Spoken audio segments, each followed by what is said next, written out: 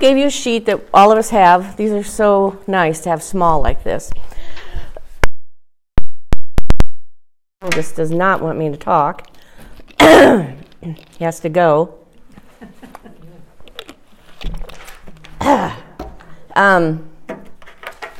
This is a spur of the moment thing. The Lord was like, here, go do this. Okay. What I felt like is we've read through these. I'm sure you all have. I have. Mine has a back to it. But I guess what I wanted you to do is to kind of skim through here. And on the ones that says, I am accepted, I am secure, I am significant. Just kind of look through. What did I do? Okay. Kind of look through that. And if one steps out, I'm all right. One comes out, stepping out.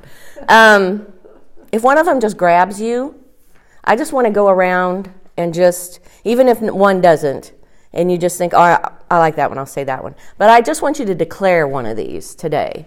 I just felt like the Lord tells us that when we speak and He speaks through us, that there's power there, that the Word is powerful. And these are all words of life from the Word.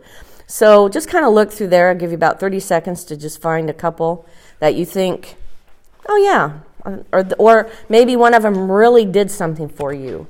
I have one like that. That really changed something in your life, that really spoke to you, that God really maybe used, that you still use today. I have one of those. And I'm sure we all do. But we need to declare the word over ourselves. If we have to do it every day when we get up in the morning, and we've got a few that maybe there's some things going on in our lives, and we know that Scripture fits that, to grab a hold of it and say, God, you've said this, and I'm hanging on to this because this is the truth. This is what you've said about me and about you and who He is. So, all right. So I'm going to start, and I want to say it right. Where is it? I had it. I was looking right at it. Okay. The first one is 2 Timothy 1:7. I have not been given a spirit of fear, but of power, love, and a sound mind. That speaks volumes to me and has for years. That is a scripture that has helped me know that fear does not belong to me. I don't have to be weighted under that scripture or that fear. So anyway, that's just one of mine. What about you, Barb? Okay, well, I'm going to do the very bottom one. Okay. I can do all things through Christ who strengthens me. Amen. Because I always have a frame of mind, and Sharon knows because I've talked to her about it, that, I'm not as good as other people. Yeah, I know. So. Hey, that's one of mine too, so I'm with you. Okay. I'm free. I'm free. Free. Well, I wanted to do a couple for her. One of them is the one that's in 1 John that says, I am born of God, and the evil one cannot touch me. Hallelujah. Hallelujah. Amen. There was another one, and I can't find it right now. But the one that stood out for me is 1 Corinthians 6:17. I am united with the Lord, one spirit. Okay. Oh, that is good. Hallelujah. I have so many. But I know. Just pick one. All of the above. Yeah. Yeah. Colossians 2:10. I am complete in Christ. Amen. Hallelujah. Woo! That's good. Okay. The Romans 8:1-2. I am free forever from condemnation. Yes. Amen. That's a big one too. Yes. Amen. Yes, Gloria.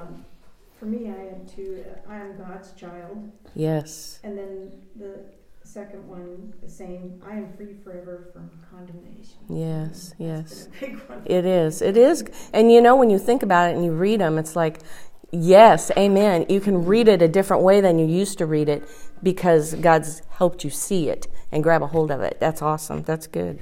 Okay, Madame. Ephesians 1:5. I have been adopted as God's child, because I always feel like I Mm-hmm.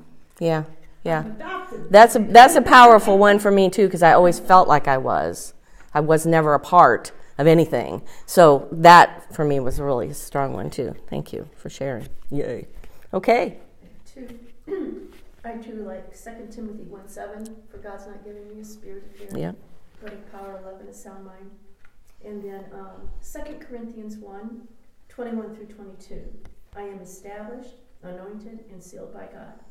Coming out of Yes. religion that was very Mhm. legalistic, that one speaks to me. Yes. Amen. Hallelujah. Can I have 3?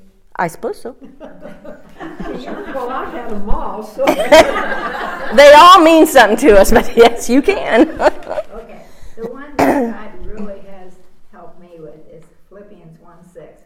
I am confident that the good work God had begun in me, He will perfect. Yes. He will perfect it, not me. Right. That's good. And then, let's see if I can find these again. Romans 8:35 and 39. I cannot be separated from the love of God. Yes. His love is That's always awesome. Yep. Amen. And the other one I can't really find right now, but I am adopted as God's Yeah. child. He told me that. Mm-hmm. I heard that as loud. He says, I am your father. Yes. And That's awesome. Ooh, that gave me the shivers. Miss Janet? I can't read these books. I know they're small. I'm sorry. I can read these. I'm not going to claim that. I can read these. There you go. The other one you couldn't find was Mine, 1:5. mine also is I am established, anointed, and sealed by God, and I am sealed with Christ in heavenly realm. Hallelujah. Very good. Very good. Okay, I just thought that, I don't know, God wanted us to grab a hold of that, any of that. So, yay, Jesus. All right. So, this morning, I want to talk about something that I lived out, and God found me. It's like I didn't really know that there was a relationship with Jesus that I could have. That I didn't know that, and so I started out as a teenager, very, very hopeless, very struggling, no love. It was just like you are, and I know you all have an understanding of that because we all got saved. So all of us have a story, okay? But the Lord told me to talk about hope because it's really close to me, and I've been crying all morning, girls. So I don't know if I can get through this. I tell you, God's unreal. So we're going to start with 1 Peter 1:3. And just know that everything I talk about today, it might just be a scripture and we just move on. But for me, this is like my life. This is what God did in me here and here and here and here. And to me, it was a path that I didn't even know the Word talked about. You know, that the Word is a lamp unto my feet, a light unto my path. I didn't even know that.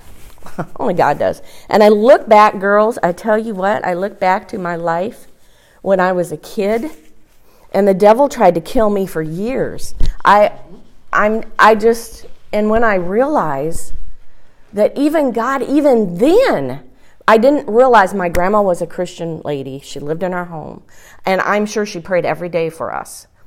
And had no clue that because of those prayers, God's watching over me. Because my prayer after I found Christ was, who cared? Who actually cared enough to pray for me? There is nobody. But I didn't realize, she died when I was in 7th grade. So I didn't realize as a child that she was a Christian person. My mother was a tyrant. And whatever she said, you did. And my grandma had to do that too. So she would shut her door and pray. You know, my dad had made her a little room. There wasn't much, but a little room. I don't want to take the time. But so I didn't know. And so now, here I'm 66, and Lord's showing me things. Like when you fell down those stairs, however many times, I know it was all my whole life. I loved high heels, people. I don't know why, but I would wear my mom's high heels, and I'd try to come downstairs, and I would fall every time. I don't know where my brain was. It just, I liked them, and so I knew that could have killed me. They were hard, and, wood. There was no carpet. So just things like that, the Lord starts showing me, look what I did for you. Okay, cry again. It's like, I didn't know that. And to me, that was hope. That was a lifeline that I didn't even know existed. And I think that's how we feel sometimes. Even when we first get saved, we are not sure of who God is, especially if we get the wrong teaching and people aren't teaching us correctly. We were talking about that. Then we have to unlearn some things that aren't true. But as God brings us through the Word and He brings us through our life, we find the truth. We say, God, we want the truth. We want to know you. And so that's what the Word's all about, is finding that truth for ourselves and being able to share that with the world. So anyway, 1 Peter 1:3, it says, "Blessed be the God and Father of our Lord Jesus Christ. Because of His great mercy, He has given us new birth into a living hope through the resurrection of Jesus Christ from the dead." So that's my main scripture. That is an awesome scripture, and it says exactly what God did through Christ. Exactly. Peter states that the new birth that provides our living hope, affirming that salvation is a gift from God, because just as an infant does nothing to be born, we experience rebirth not because of who we are or anything we've done, but because of what God has done through Christ. Okay? So to me, that was the very beginning of my life, was when Dee showed up. I was like, God, if you're there, please give me somebody to help me to find you, because it's either that or I'm dying. I mean, I will kill myself and it will be over. So God, you've got to do this. And He did. He's so good. And here I am, and it's so good. God's so good. Like I said, I've cried through this whole thing. It's just like reliving it, but yet on a good side of it. Okay. John 1:13 says, "We are born of God through Jesus' resurrection from the dead." Salvation changes who we are. It makes us dead to sin and alive to righteousness in Christ. What a difference that is in death and life. It's that quick. It happens that quick. And that's what He did. He did it the minute that Jesus rose from the dead, we could be born of God. How quickly that happened in the Spirit of God. And only He could do that. Only Jesus could do that for us. And God knew that. And He gave Him anyway. 2 Corinthians 5:17 says, "Therefore, if any man, any person that is grafted into Christ, he is a new creation altogether." Everything that we have, physically, spiritually, socially, emotionally, financially, every area of our life became new. I always lose my place, girls. A new creation, and altogether, everything. The old, previous, immoral, and spiritual condition, it has passed away. Everybody say that. The physical, spiritual, social, I can't read it. The previous moral and spiritual condition has passed away. It has passed away. It has nothing to say. It can't talk to us. It can't pull us back. And sometimes it tries. And so that's why when we read a scripture like that, just like you girls were saying, when the scripture comes to you and it goes, boom, then you know there's something going on. That I need that scripture for a reason. Either I haven't let the old go, there's something else coming, I'm having a spiritual battle. See, I didn't know any of this stuff, guys. So reading the Word was like, oh, there's something going on, but God, I don't know what it is. So help me. And so He does. He says it's passed away. So I have to believe that and take a hold of it. And I like the word behold. Behold. Open your eyes. See. Look at that. Woo! I mean, it's awesome. I'm sorry, I'm loud. The fresh and the new has come. So we are not only new, but we're fresh. Fresh. There's nothing in the past that can come with us. It all has to stay back there. And what's interesting about this particular scripture is that's what God has done in me. Storage is full. Uh-oh.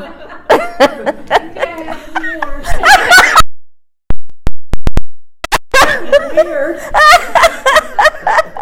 Oh, that was hilarious. Storage is full. Your storage is full. Oh, wow. Oh, wow. That was awesome. I hope somebody remembered what I just said. You did the word behold.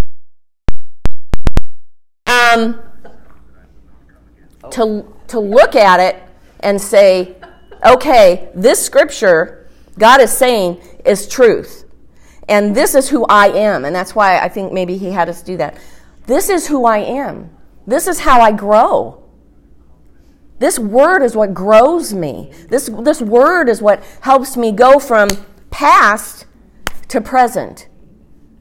And I didn't know that until we started reading the word. I don't know why, for some reason, the Pentecostal church never read their Bibles. They just let the preacher talk. And so I didn't really know what the word said, but I knew I was different. I knew that something had happened in me. I need to know. How do I find this? And if it was just for my prayers, thank you, Jesus, God gave us someone who taught us faith. So at least we were learning that the word was true, that this word can come to pass. And I started doing that, trying to find that newness and leave the past behind. So you could be in any position in your life in that, okay? You could be anywhere. But for me, finding faith helped me to be able to go, okay, I can believe this word. I can believe what God is saying because he saved me. I know he's in here, and I just want to know how to do what he wants me to do. So that's really what he's doing, is helping us to know who we are, why we're here, what to do with what we have, our talents, our abilities, our money, our lives, whatever. And we can't do that without him. So if you don't hear anything else, learn that. We can't do that without him. We can have a life, and we can have family, and we can have, a job. But if we don't have Christ, it's for nothing. It's a life that is not being used by him, and so people aren't going to find him. And they're going to be in the same predicament that you were before you did. So sometimes it's good to look at people like that and go, hey, I remember, I remember when I did this and I shouldn't have, and I didn't understand it. That's what the word does. It's ever flowing, ever moving, ever revealing who we are and who God wants us to be. Ephesians 2:5 states that this new birth serves as a reason for hope, the assurance of salvation. This is what I've hung on to a long time. But that's good, because that's God. He wants us to hang on to knowing that hope is important. And I just want you to put that in your head. It's not just hope, it's a living hope, okay? It's a living hope, and that's Jesus. It's a living hope. So we go from hope, having a hope,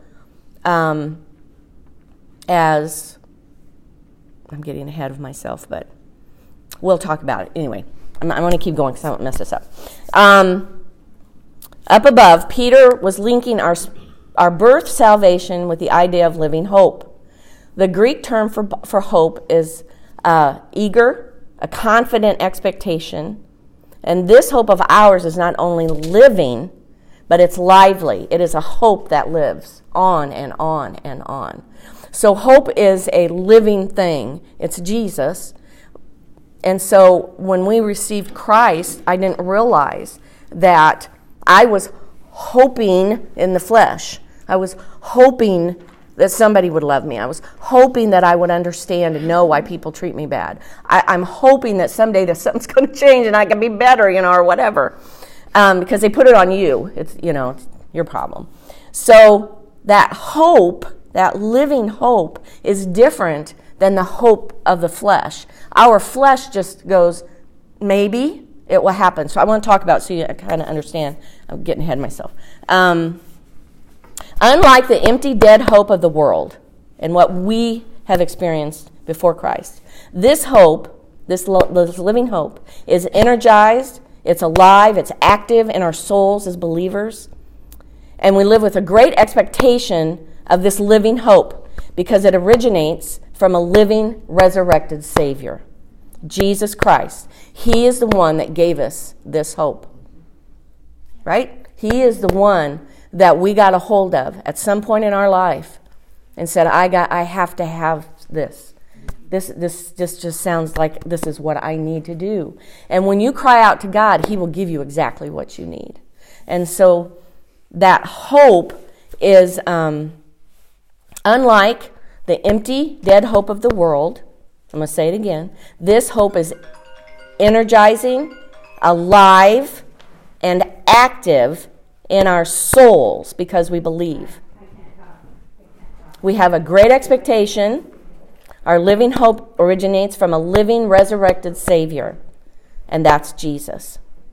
In 1 Peter, he was speaking to other Christians who were suffering persecution. His words were meant to encourage them through these troubles. Their future was secure, and their hope was in His victory over death and His resurrection. So whatever they faced in this world couldn't compare to the blessings of the future resurrection and the life to come in eternity. So when Peter was talking to these people, he was putting that line out. He was throwing out the line of hope, of an assurance, of a confident expectation that when you put your faith in Christ, this blessing of a future resurrection and a life to come in eternity would be secure. Absolutely. Hallelujah. Isn't that awesome? Thank you, Jesus. Our living hope, Jesus, is anchored in the past because Jesus rose from the dead in Matthew 28:6. And it continues in the present because Jesus is alive in Colossians 3:1. And it endures throughout the future. Jesus promises eternal resurrection life. And I wrote down John 3:16 and 4:14, 5:24, Romans 22, and 1 Corinthians 15:23. All of those talk about our eternal life, our eternal resurrection. That's what we're hoping for, is when this is over and it goes boom, we're in heaven, that we're with Jesus. We're where, and that's where that hope comes from. This is something good because when we have this hope, we understand this. We can live without despair as we encounter trials in this present life with real and substantial living hope through the resurrection of Jesus Christ. By the power of His Word and by the indwelling of His Holy Spirit, this living hope quickens our minds and our souls. So that hope is the thing that starts it. Okay, we're going to talk about faith, but hope is what starts it. It's the thing that Jesus gives us now because of who He is and where He went and where He came back. And now He's at the right hand of the Father. That's our hope for us. So it kind of, hopefully I'm helping you to kind of get a picture of what this hope is for us. Hebrews 4:12. It was so long, I just thought I'd read it. It says, what did I hear? Okay, Ephesians, where did I go? Oh, there. There I am. Ephesians 4:12 says, this is Amplified, "For the word that God speaks is alive and full of power, making it active and operative and energizing and effective. It is sharper than any two-edged sword, penetrating to the dividing line of the breath of life, the soul, and the immortal spirit, and the joints and marrow, and of the deepest parts of our nature, exposing, sifting, and analyzing, and judging the very thoughts and purposes of our heart." Thank you, Jesus. Yep. So this gives us what we need, what God did not only for our salvation, but the 5 things I said, physically, spiritually, socially, emotionally, financially, everything in our life, everything that makes you, this is what he has done. He has quickened it to us. So we don't want to be in despair. That can come on us with things going on, our family or whatever. But if we choose, I am not going to be in despair. I am going to hope in God. I'm going to hope because that's what he's given me. And when I throw out that hope, it finds something. Okay. So 2 Corinthians 4, 16 through 18. Therefore, we do not give up. Everybody say, we do not give up. We do not give up. Even though our outer person is perishing, our inner person is being renewed day by day. For our momentary light affliction is producing for us an absolute eternal weight of glory. So we do not focus on what is seen, but what is unseen. For what is seen is temporary, but what is unseen is eternal. It's eternal. So when we're looking through hope, we're looking eternal. Okay? Not like we used to do. We're going to talk about that. But we're looking through Christ into our future, going, Lord, this is what you want from me. All the things that we read today. Is that what you want for me? I want it too. And I want to grab a hold of it. And I do that by the word, because that is the truth. We have to know that. We have to know that everything else is a lie. But God is the truth. Christ is the truth. The Holy Spirit is our truth. Okay? The object of our living hope is described in 1 Peter 1:4 as an inheritance that is an inheritance, okay? We are heirs, okay? Put yourself as an heir with God and a lot of stuff, okay? It is an inheritance that is imperishable, undefined, and unfolding, kept in heaven for us. We have an inheritance that will never be touched by death, stained by evil, or faded with time. It's death-proof, sin-proof, age-proof, and fail-proof. Whew! That's a lot, right? Yeah. God guards and preserves it in heaven. It is wholly secure and certain in God. So that inheritance that God has said we have, just like when Abraham was, saying, I want to do another one, because Abraham, I got to talk about him, but I can't do it today. It was the same for him. He had an inheritance. He was going to be the father of many nations. What's your inheritance? You think about that. Write it down. What is my inheritance? What is my inheritance? Now, God says here that it's death-proof, sin-proof, age-proof, and fail-proof. This inheritance that he has for us. What is that inheritance? What does that mean? I'm going to leave that with you and let you go with that. I'm kind of like, I like people to do that, and then I can munch on it, and I can meditate on it. And God will show you what he has for you in that. I could say a lot of things. Like I felt like my inheritance was that even if nobody else in my family ever knew God, that God had blessed me through my grandma to find him. So I felt like that was my cord of hope was my inheritance. This is something, I had a dream one time. It was so powerful. I was sitting at a picnic table with Abby, and she's my granddaughter. And we were talking, and my oldest brother, who had passed, he knew Jesus, so did my younger brother. They all got saved, but I'm telling you, it was tough. Long, many years. Anyway, Ron came to the table, and he sat down. He had a package. And he put it on the table, and he pushed it to Abby. And I'm like, and I, in my mind, you know how you dream, but I remember going, God, they don't know each other. I mean, what are you doing? I mean, Ronnie had died long before Abigail came along. And in my, I just remember thinking, what is this? And I was like, I heard Ronnie say, I did this for you. I'm sorry. he was the only one that ever showed me he loved me. And so he was special to me. And so he said, I did this for you. And he gave this to Abigail. And I'm like, what is he doing? She doesn't know him. What is this? She opened it up and he said, I give you your grandma. And I'm like, when I woke up, I was like, what? What? But for me, it was so powerful because I felt like the Lord had done that. The Lord had let me find him through my brother. My brother had gotten born again, but I was 13 years younger. So all of his life, I didn't really know. He was never around.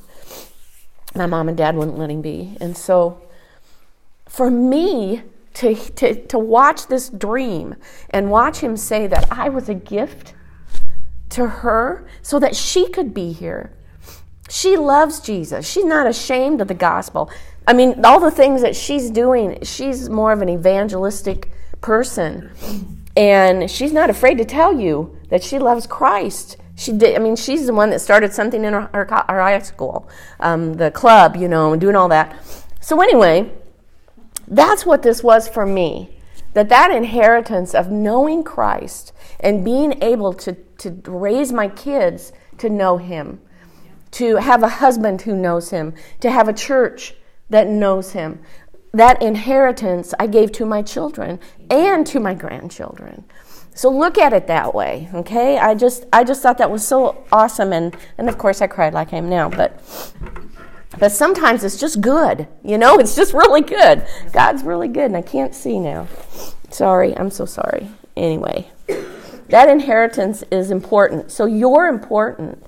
You are an inheritance for your family, for not only the church family, but for your own family.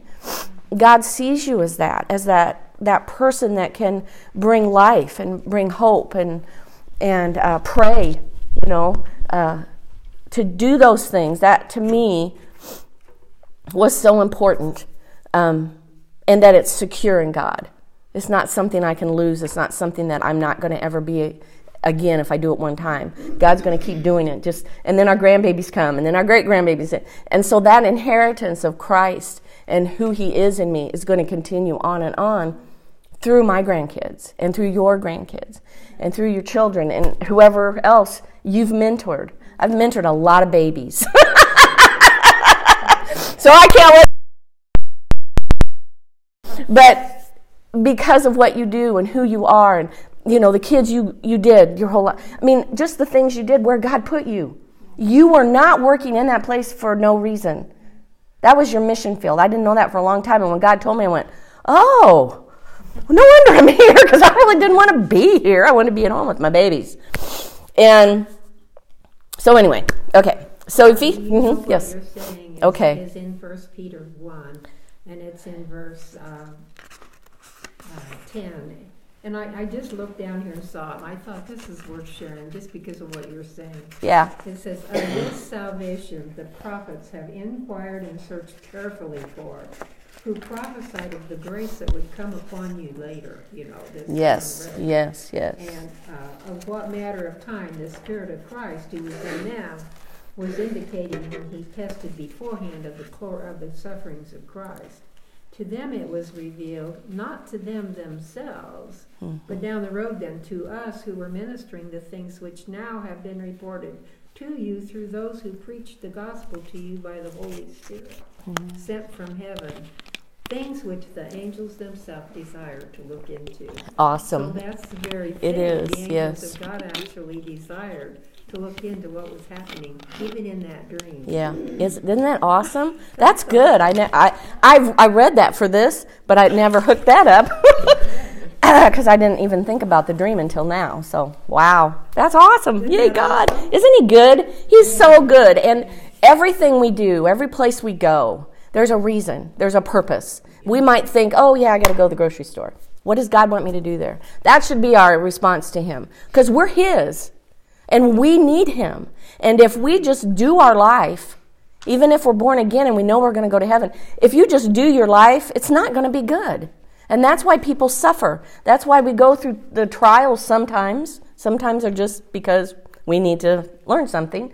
But for the most part, if things are going bad and going bad and going bad, you need to figure out where you're at and whose you are and stand up, because that's what the enemy wants. He wants us to quit. He wants us to lay down and die down there and just not have a life. But God has given us a life. He's given us an inheritance. He's given us what we need to be able to do what we need to do. Okay? All right. That was good. That was really good. Ephesians 2:12 states that those who don't have Christ Jesus do not have living hope. So this was us before Christ. Before we knew Jesus as our Savior, our natural hope was just a wish or a desire. True? True? Okay. That we would experience in our lives good things. They would turn out good. Okay? And I don't know when you guys got saved. I got saved at 16. So if you guys got saved at 3, it's probably a little bit harder for you to understand that. Yeah. My kids were young, so they learned it, but it not, 3. I do that and then I can't find myself again. Girls, I'm so sorry. Okay. Yes, we were expressing uncertainty because we didn't have anything to hang on to. Okay, right? That something good would happen in the future. It was like a shot in the dark. It was just like, well, maybe that'll happen if I, think about it enough. We had no surety that the outcome would be favorable for us, so we never knew if we were going to be sadly disappointed or happily surprised. So in the natural and in the flesh hope, it's used 3 ways. A desire for something good in the future, the thing in the future that we desire that's good, and the basis or reason of thinking that our desire may be indeed be fulfilled. So those are the 3 things that before we had Christ, that's where our hope was, okay? Our biblical, spiritual hope, though, our living hope, shouldn't be just a desire for something good in the future, but rather a confident expectation and desire for something good in the future. So it's a confident expectation of what God's going to do in the future, not what we think we're going to do in the future. It expects it to happen, right? We expect when God says, I'm here, He's here. It is a confidence that it will happen. In Psalm 42:5, it states, read this. And why should, start up. Why are you cast down, O my inner soul, myself? And why should you moan over me and be disquieted within me? Hope in God and wait expectantly for Him. For I shall yet praise Him, who is my help of my countenance and my God. So this hope is not like the other hope. We're hoping in God. We're not hoping in ourselves or what the universe is going to do or whatever. We're hoping in our God, our Father, the one who loves us more than anybody else. It doesn't mean that, like some people say, I'm going to cross my fingers, I'm going to rub this rabbit foot, I'm going to throw salt, I don't know all those things people do. That is not it. It's just not it. And I know, because you've all been Christians a long time, you found that out. That, because I've tried to do things in my own way, and my own thoughts, and how things should be. I'm kind of one of those people that I'm trying to let that go. I want to fix it. I want to fix it. And my husband was so kind and said, Barb, you can't fix it all. You have to let it go. And that was a good thing for me because I realized it's not about what I think. It's about what you want. And when that happened, everything changed. It was like, oh God, I just need you. I don't need my own thoughts, my own feelings, I have them, but that isn't what I'm going to put my life on. My life is in you.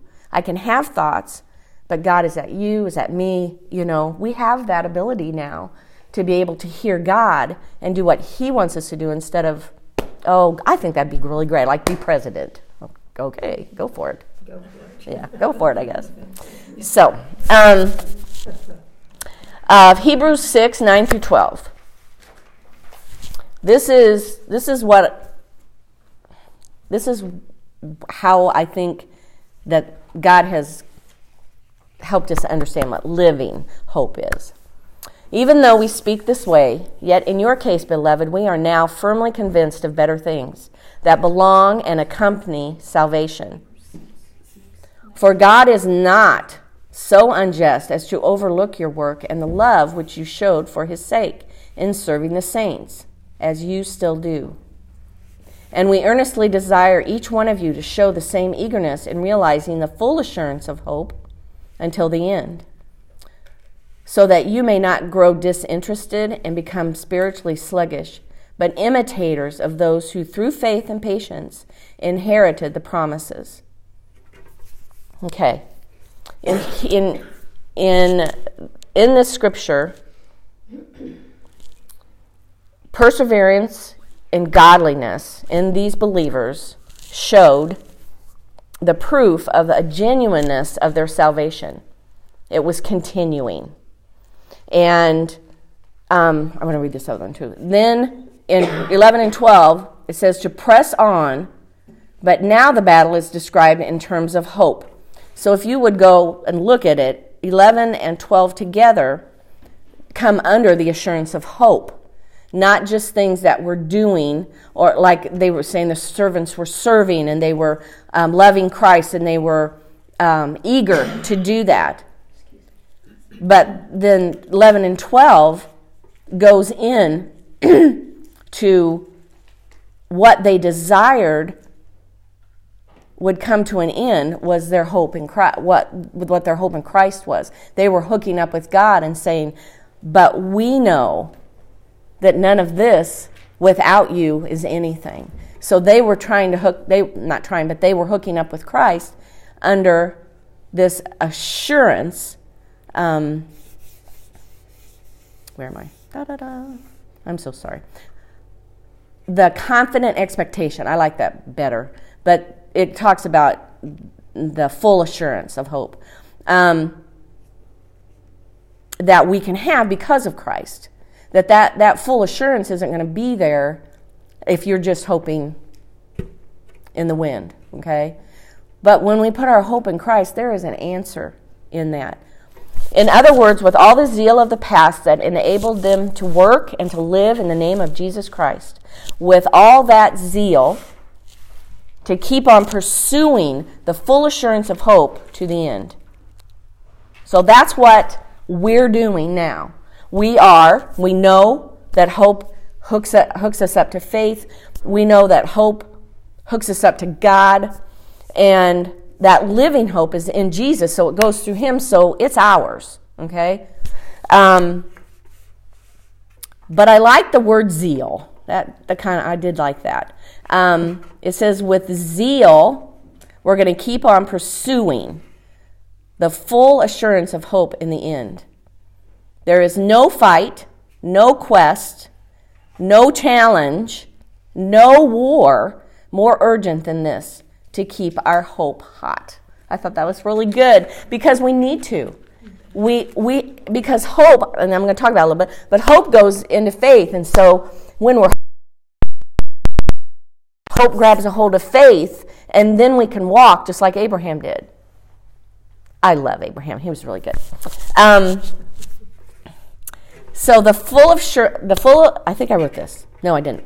The full assurance of hope in verse 11 is hope fully assured, fully confident in all that God promised and that Jesus supplied on the cross. Verse 12 implies hope and faith are almost synonymous. It says, go hard after the full assurance of hope. Verse 12 says the result of that purpose is hope, is that you will be like those who through faith and patience inherited the promises of God set before them. So just like Abraham did, he was hoping against hope.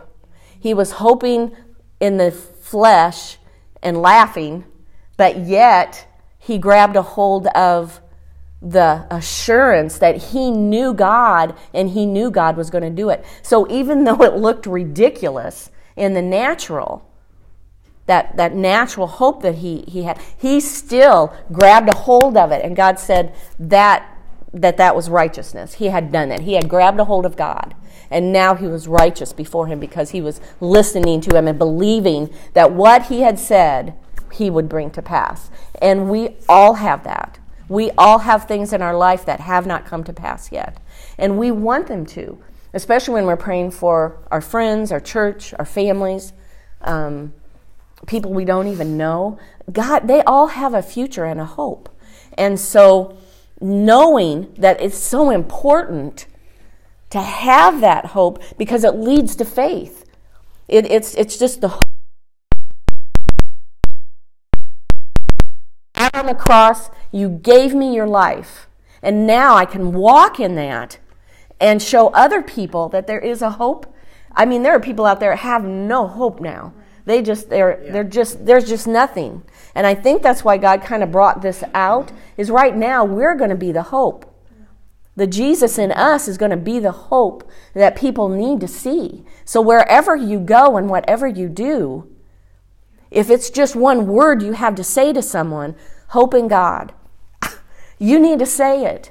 And we need to get used to that, because when this harvest comes in, there's going to be thousands and thousands of people who need Christ. And we have to have that hope in us so that we know when we speak it out and say, Jesus loves you, that there's something there that's going to go, loves me? I mean, they may never have felt loved. And when you feel that love, it changes you, doesn't it? It changes your whole life. It changes the way you look, the way you think. And you want yourself to change. You don't want to be, in despair, about everything. You want people to see, I have a hope in Christ. I have a hope that one day I'm going to be with him forever. And right now that hope is that he is helping me. He's comforting me.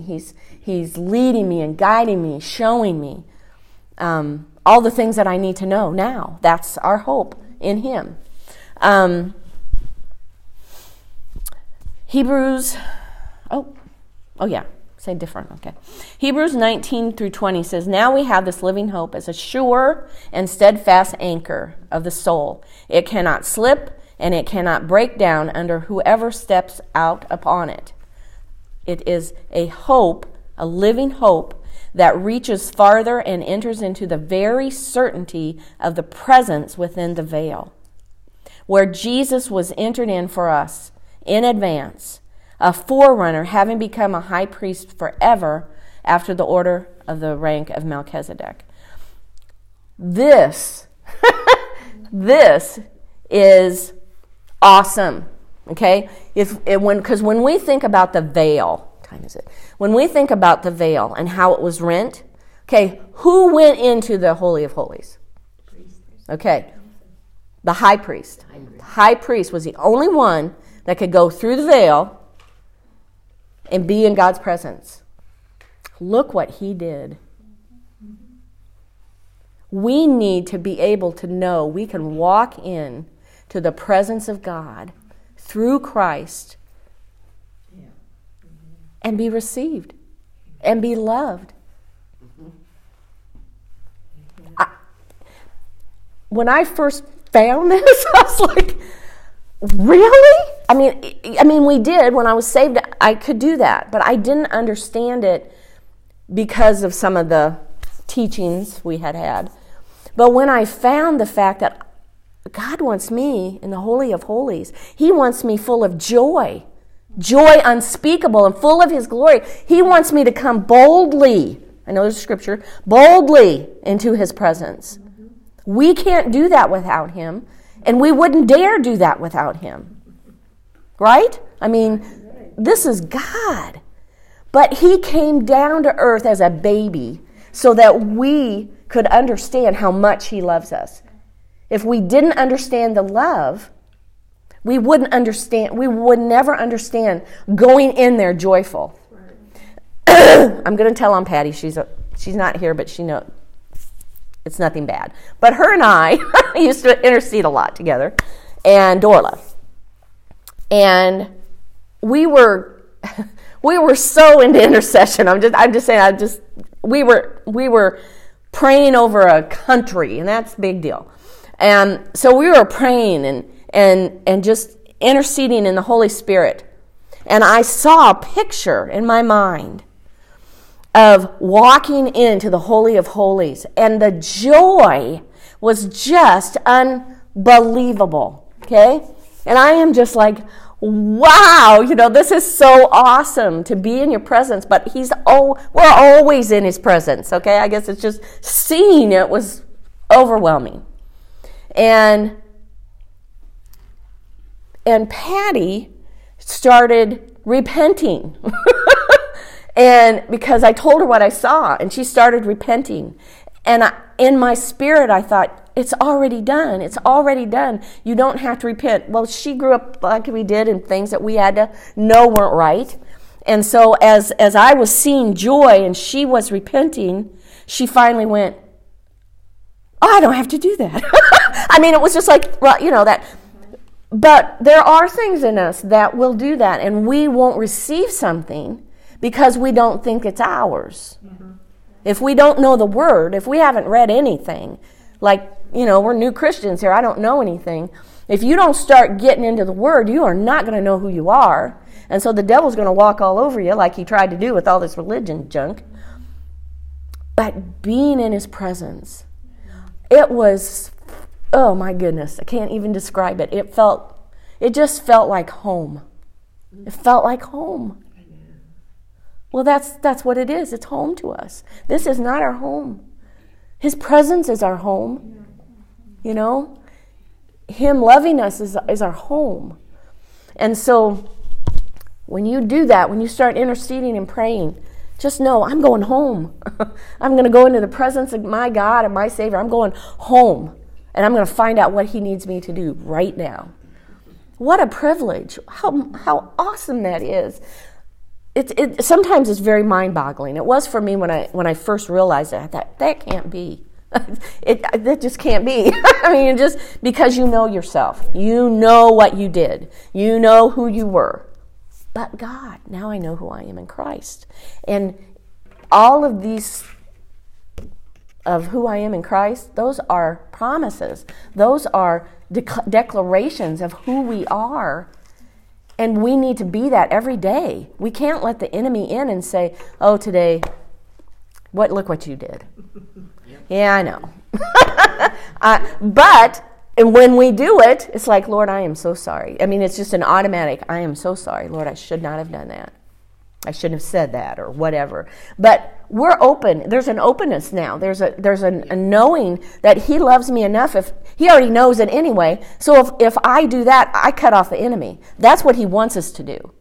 That if we do something and we don't repent, the enemy's going to use it against you that quick. But if you know, like I don't know all of you, but when I had a lying issue that came from my childhood, and I lied about things because I was so hurt and I just wanted to be a part of anything, And so I did. I lied as I got older, and it was really hard to realize and make a line between who I was and who I wasn't. So when I got saved, poor OD, he'd ask me something. Do that, or no, I didn't do that. So my poor husband got a lot of, I didn't do that, or whatever. But it started to affect my relationship with Christ and the people I loved so dearly. And it was like, no, this is not right.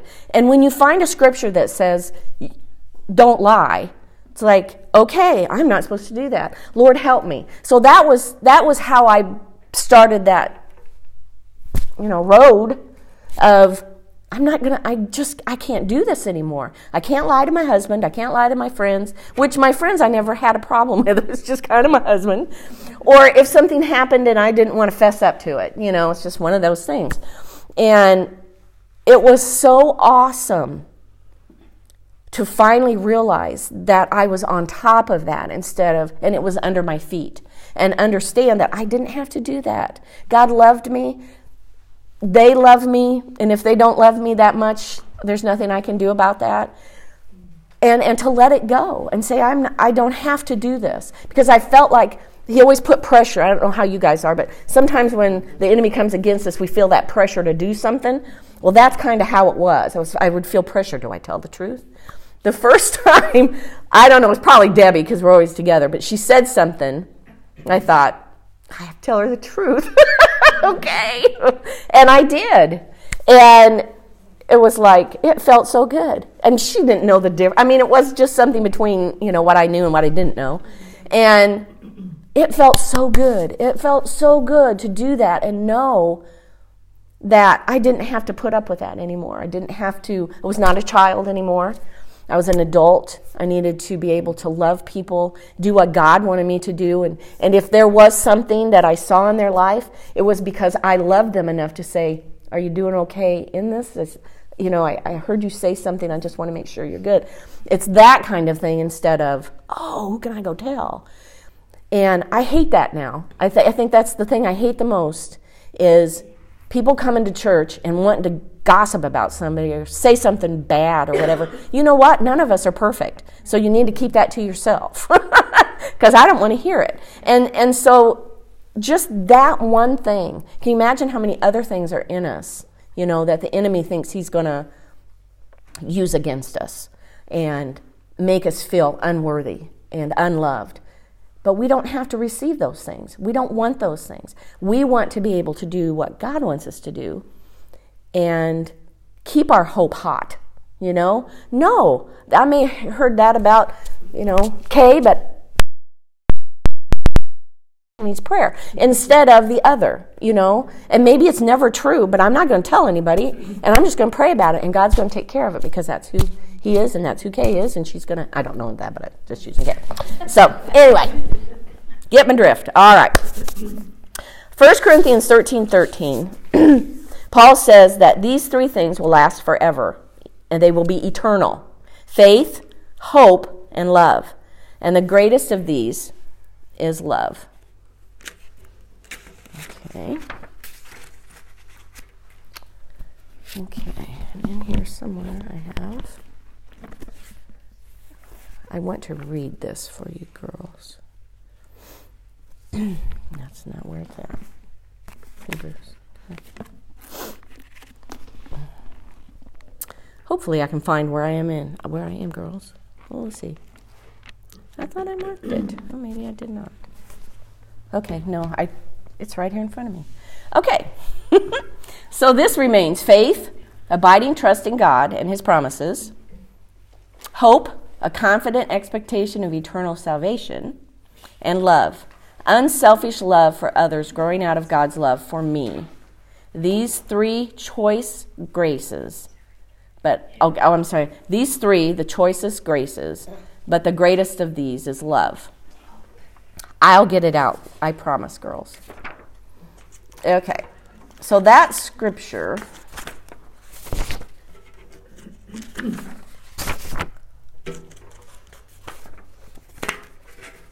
here we go. That scripture links all those three things together, that they're eternal. And I put that in there because I wanted you to realize that those three things, if they're eternal, they're God. Okay? So faith, hope, and love are God. That's who God is. He has a faith, a hope, and a love for us. And that belongs to us. It's just because he is who he is. The awesomeness, I think, about it is that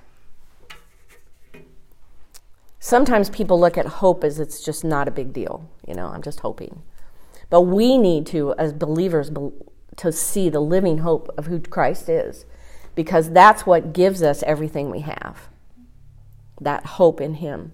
That why I said yes to Jesus. Why I wanted him in my life was because God said, I am that I am. This is it. This is who I am. And so when we hope, it's a good thing. I guess I want to say it was a good thing for me to hope in Christ, because then it changed me from just in the wind to my hope was in God. My life is in God. There's a song about that. My life, my hope, my strength, everything is in God. When you come to that decision, that I know who God is and I know who I am in him, and you say that, it's like all hell breaks loose. And I had that happen. I'm like, you know what? I don't care. Devil, you don't have enough to do to me to get me to say that God is not mine. And we are going to have trials and tribulations and things in this world. That's what God says. But him. If we have him, if we know our hope is in Christ and that he rose from the dead and he's at the right hand of the Father, then that gives us the reason to take that next step of faith and say, you know what? I don't care what it looks like. I believe in God. I know God is going to take care of me. Because is there one person in here that God hasn't done something for you? No.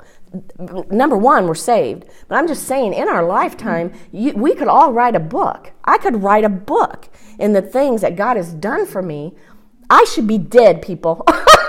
I'm just saying. I shouldn't be here. But God. So if he can save us from that, he can save us from anything. And so when the enemy comes against us, like with Rosemary, I keep seeing Rosemary, when you pray over and you're doing what you're doing, don't let the enemy tell you that God's not in this. He is. God is in that. And he showed you what to do. And when we prayed over you, God said you are going to have dunamis power, if you remember correctly. Because he said it through me and I couldn't believe it. I was listening to it and I went, that is not me. Who is that with Patty? It wasn't me. Tell you that. He told you. You have dunamis power for what I've asked you to do. And so you can do it in him. You're not doing it in yourself. You're doing it in him. And that's who we are. We're just his hands and feet, knowing who he is, and that whatever comes our way, we are victorious. It may not look like it. We may have to walk through some of this stuff, but we walk through with Christ. We don't walk through alone. You walk with us. If you need prayer, we're going to do that. You're never alone. And I know the enemy likes for us to think we are. We're alone. No, we're not. No, we're not. Ever alone. Sometimes you can feel alone and you're sitting right beside the person you love the most. And you still feel alone. See? Right? It's just how that happens. But if you know, even though that one person that you love so much is over here, God's right here. He's right here. He's right here. He didn't leave. He's right there. So that's our hope of who God is and our faith in him. We have a faith in Christ. We have a hope in him. We love him. And the other two, I think, come from the love that we have. I think I'm almost done, girls. In the Greek, hope is translated as anticipated pleasure. We talked about that. The future. Our future. That's a good thing. We're looking towards our future. Okay? A confident expectation in the author of hope, and that's Jesus, God, who is its foundation. It carries with it an expectation that the outcome will come to pass and is anticipated with pleasure. I thought that was awesome. It kept saying the hope of God has pleasure. It has, you're looking for a good outcome. And with the other kind of hope in the world, in our flesh and carnal, we don't know that. We have no clue what we're going to get at all. And walking in that is not going to help us. So know the difference. If you're walking that way and you realize, I'm just walking carnal here. I'm not walking in faith. I'm walking in, I can do this. See, that's our big thing. I can do that. I can do that. Yeah, no, I can't do that. And once you realize it, that you don't want to do it without him, then that changes. It changes in you. God changes you to say, I need you, God, every moment of my life. Every time I wake up, I need you. I need you at work. I need you at home. I need you driving my car, not driving my car. Whatever it is, I need you. And having that will help you when you're struggling, that despair won't come upon you. It will be faith. It will come because you're hoping, God, I know you're there. That's your hope. That's what you're doing. Let's see here. I'm probably saying this over and over. I'm so sorry. Okay. I just wrote down what my pleasures would be. How wonderful heaven will be. How I can live victoriously through what Christ has bought for me. And the truth of what the Word of God is to me. So those 3 things were mine just because of the resurrection, of now that we have Christ, we're more than conquerors, and the truth of the Word. Just think about that. Truth. There's no truth in this world anymore. On the news, radio, whatever. Who knows, whatever. I don't listen because I thought, God, I'll just listen to you and tell me what to do. It's just easier. I don't have to listen to all the lies. But those are 3 things that I think we anticipate with pleasure. And God wants us to have pleasure here. He wants us to enjoy our lives, enjoy our families. And sometimes that's hard. Sometimes there's stuff going on. There's stuff going on. But you know what? My hope has always been, God, I'm coming to you. I don't know what to do. Just, what do I want to say? Settle me down. Just settle me down in you. That I know you've got this. You've got my kids. I don't know. I know when you have kids, it's a big deal. It's a big deal. It's just a big deal when you have kids and they just want to do what they want to do and they want to do it. And we're like that too, but it just seems bigger when it's them, and I don't want you to do that because I've already been there and it's not a good place. It's that kind of thing. Don't go there. And yet they do. They have to grow up. They have to learn. And when I realized that my kids had to go through things, that was tough, but yet I knew that it was so that they could see how good God was and how awful everything else in the world is.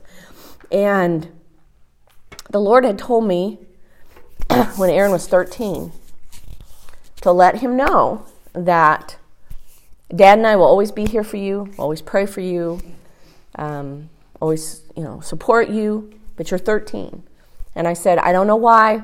I think it's because in the Bible, 13-year-olds, they were whatever. Here you go, bar mitzvah thing. And so I figured that's why God was having me tell him this. And I said, I just want you to know that you and God need to become really good friends. Not that he wasn't, he was spirit-filled and everything. But I want you to know he's your best friend right now. And that as you grow, you're going to hit things that you have to make a decision on. Am I going to act like this, or I'm going to do this? Should I go there? Just things that we do. And sure enough, we hit a couple. And his was, when he came to me, he was like, Mom, I just ruined my witness. Join a party, but I didn't say that. And I said, really? Yes, Mom. What happened? Oh, we were out there playing basketball. He's an athlete, always has been. We were playing basketball with all his friends. And these are all friends that could or could not be Christians. They're just buddies by our house. He goes, yeah, and I started cussing. And I'm like, yeah, well, we don't do that. He goes, I know. It's just like, But I'm sure he was hearing it, and it just, that. He said, I feel so bad. Good. I'm thinking to myself, that's really good. I'm glad you know. We don't talk this way. And he goes, what am I going to do? And I said, well, first you can tell the Lord you're sorry, and then you can find out from him what you need to do. Okay. So he goes away another day or two, and he comes, he says, well, Mom, he said, I got to go apologize to the guys. And he goes, I don't know what they'll say, but I want them to know I'm serious about my faith. And now I'm going to have to prove it. I thought, now you're getting it. You understand. This is a pretty easy thing to do. Not like us when we get older and we just do stupid things, and there's a lot of repercussions about it. I said, okay, there you go. So he didn't want to get out of it. He didn't want to not go back. He wanted to deal with it. And I thought, this is good. And so he told me, I mean, it wasn't something we talked a lot about, but 2 years later, he said to me, Mom, I think I've finally shown them that I'm serious about my faith in Christ, because he was going back and forth and playing basketball and taking charge of who he was and what he needed to do or not do. So I was so thankful for that but God did that. I just said, Lord, I don't know how to help him. I don't know what to do as he gets older. How do I be a mom when he doesn't want me to be mom? You know how that is, this side hug and all this stuff. I'm like, I don't know what to do now. I don't know how to get him to understand that it needs to be him and you, not me, Dad, and him and you. That makes sense. So for me, that was really awesome. I thought, thank you so much, God, because I would never have thought of that. I didn't get that kind of thing at home, so it wasn't something that came out of, I remember when my mom did this. I didn't have that. So I was really trusting God to help me with my boys. Same way with Adam. I did it at 13. This is, you're going to have to fess up to this stuff if you do something, and and so, sure enough, he's a PC, though, this time. And I went, oh, you've got to be kidding me. Well, Adam's in the office, in the principal's office. You're going to have to come get him. I'm like, what did Adam do? Adam's so different than Aaron. Aaron's mouthy and Adam, he's not mouthy. I thought, what did he do? I don't know.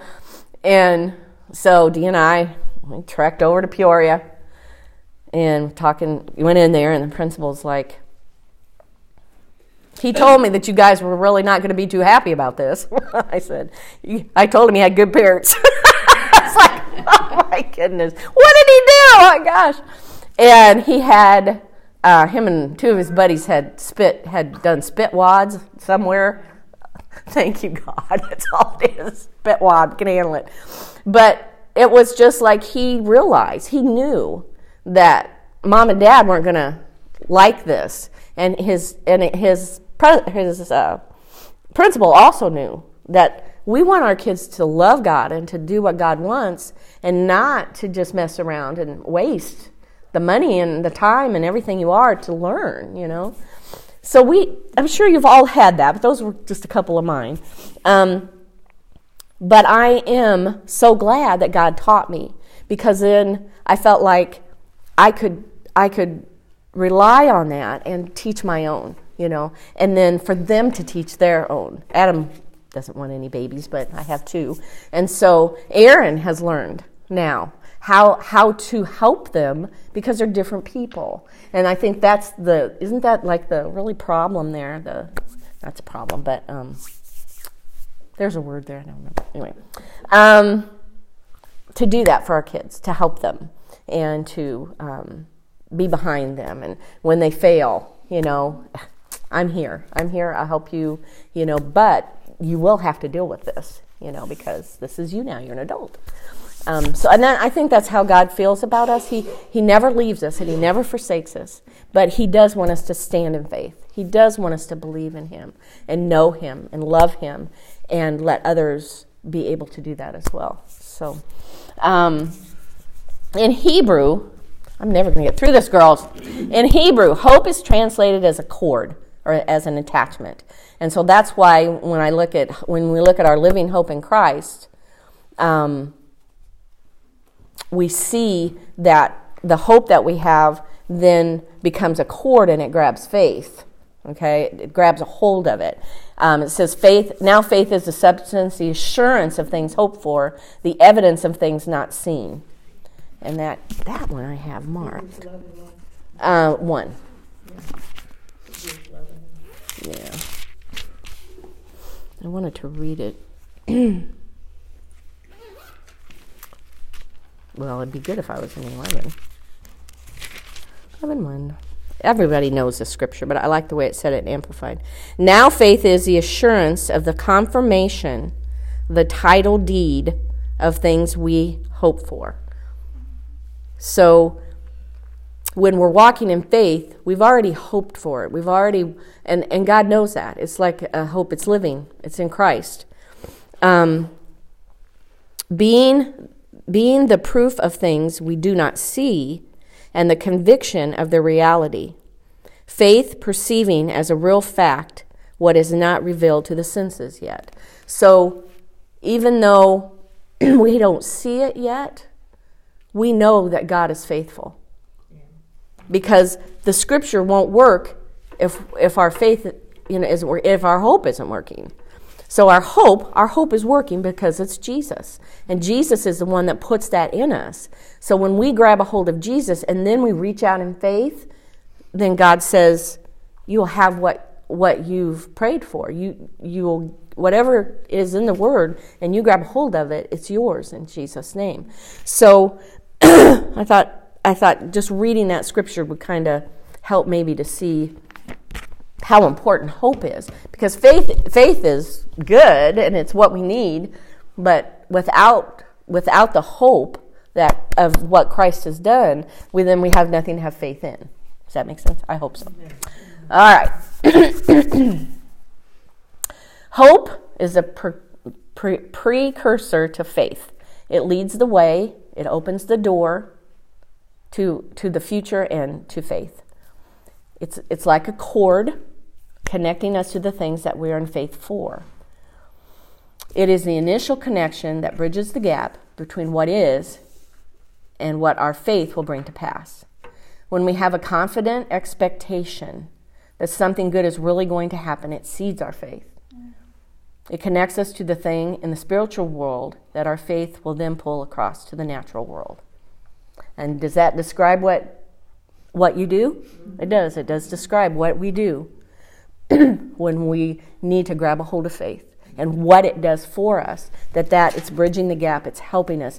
But the confident expectation in Christ is something that we have to have.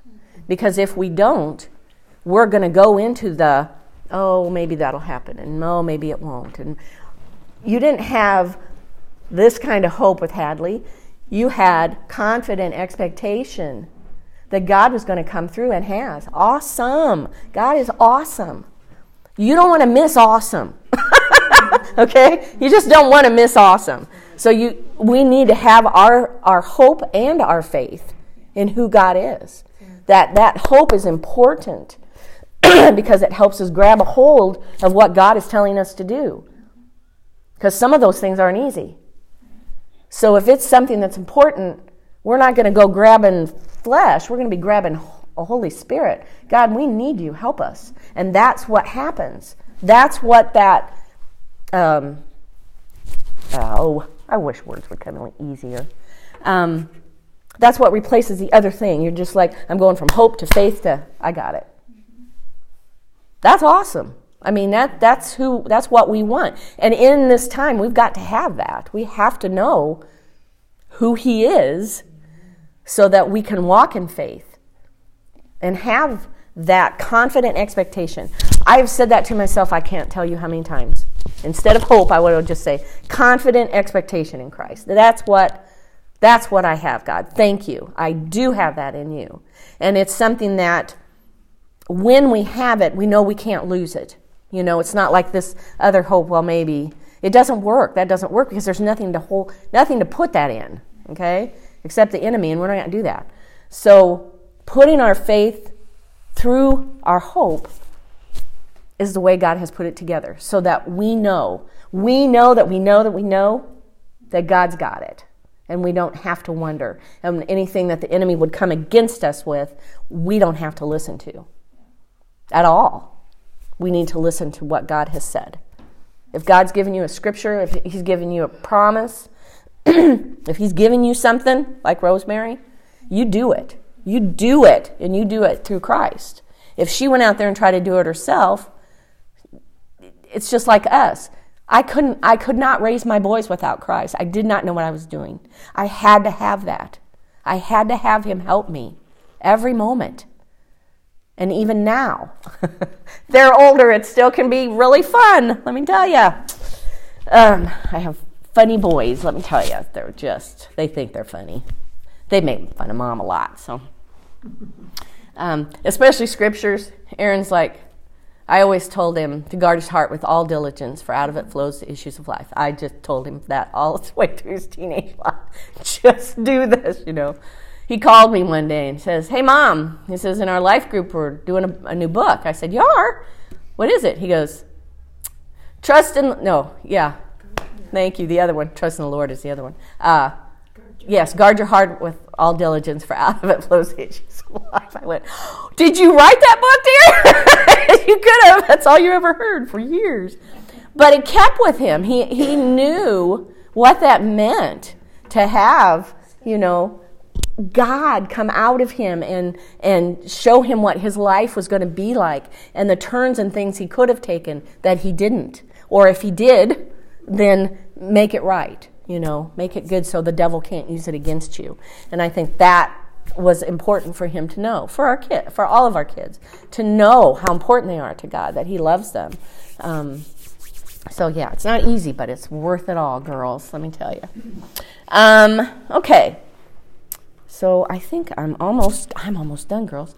Hebrews 10:23 says in the Amplified, so let us seize and hold fast and retain without wavering the living hope we cherish and confess. So not only do we love that living hope, but we're also confessing Jesus. We're confessing our living hope. When we say Jesus, that's what we're doing. And our acknowledgement of it. For he who promised is reliable, sure, and faithful in his word. The other scripture that the Lord gave me was Isaiah 40:31. But those who hope in Christ, in hope in the Lord, that the Lord will renew their strength. They will soar on wings of eagles. They will run and not grow weary, and they will walk and not faint. So that's something that the Lord has said over us, that we can declare over ourselves, that our strength is going to be renewed. We're going to be who we need to be. We're going to be where God wants us to be. I told Debbie when Pastor Barry said something about going to Peru. Yeah. I went, I'm not going to Peru, Deb. So she's like, don't say that. I'm like, okay, I'm sorry, Lord. But I don't want to go to Peru. So anyway, it's that kind of, that kind of thing. Anyway, but he does do that, and that's awesome. And it's not just a scripture. I guess all of this is to say, this is just not words. There is power behind the word of God. There is power behind our salvation. There is power in the resurrection. There is power in faith that we have. There is the power of God, and nothing can destroy that power. It's over everything. It's more. So when you get down and you feel like you can despair, don't do that. Just hope in God. There's a scripture that says that. I did do that, didn't I? I read it, didn't I? Yeah. To hope in God. That's a scripture. I know it is. Okay. Romans 15:13. May the God of your hope so fill you with all joy and peace in believing through faith, so that you may abound. Okay? So everything that you're doing says that when you grab a hold of it, then you are going to abound and bubble over, overflowing with living hope by the power of the Holy Spirit. So this is something that's alive. This is something that's active. This is something that's lively. Being a Christian is awesome. And knowing that I don't have to listen to the enemy, I can listen to the truth, that should make a difference in what we're listening to too. TV, radios, whatever. I want to listen to the truth.